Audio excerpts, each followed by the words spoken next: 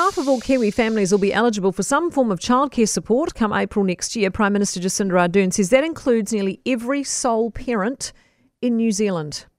It'll cost $189 million over the next 4 years. Woodley advocate and research director at Save the Children, Jackie Southey, is with us. Morning to you. Kia ora, Kate. How necessary is this move, do you reckon? This is a very welcome policy announcement. It is incredibly necessary.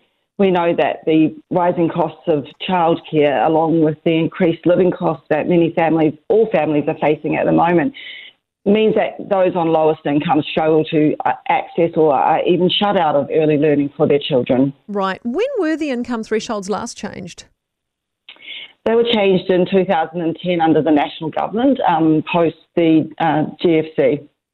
Right. So Australia, of course, has also just introduced a subsidy increase for childcare in their budget. Were you looking at that closely to see if we would announce similar? Yes, we did note that the Australians had made this policy announcement to increase subsidies and saw that as a welcome move. We know that children accessing early learning is a really important part of their early development in life. So not only does it provide much needed safe, affordable and quality care for children so parents can work, it means that children themselves are learning, they're playing with their peers, they're forming relationships, and it's a really valuable time of their life to be in education. Yeah, a lot of people, though, think that childcare in New Zealand is free. Where does that perception come from? I guess it's an overall thought that education is free generally. Right. We know that education is heavily subsidised, particularly at primary school and secondary school, to the point that most children can now attend school without paying any fees.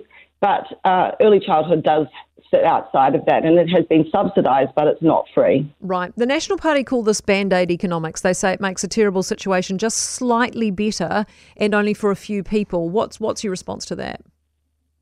Well, I think this is a really important policy announcement and enables families to be able to work and bring extra much-needed income into their household.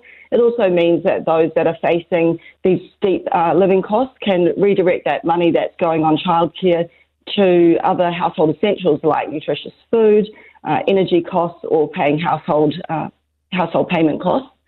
But most importantly, we mustn't forget about the opportunity for children to attend quality early learning, and that is for us a really important part of this subsidy announcement. So you think it really does address the cost of living crisis in a meaningful way with, maximum impact?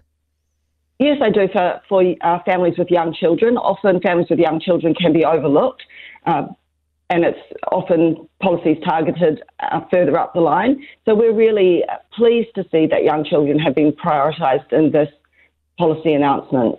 Jackie, thanks so much for being with us. Jackie Southey, who is Save the Children Advocacy and Research Director.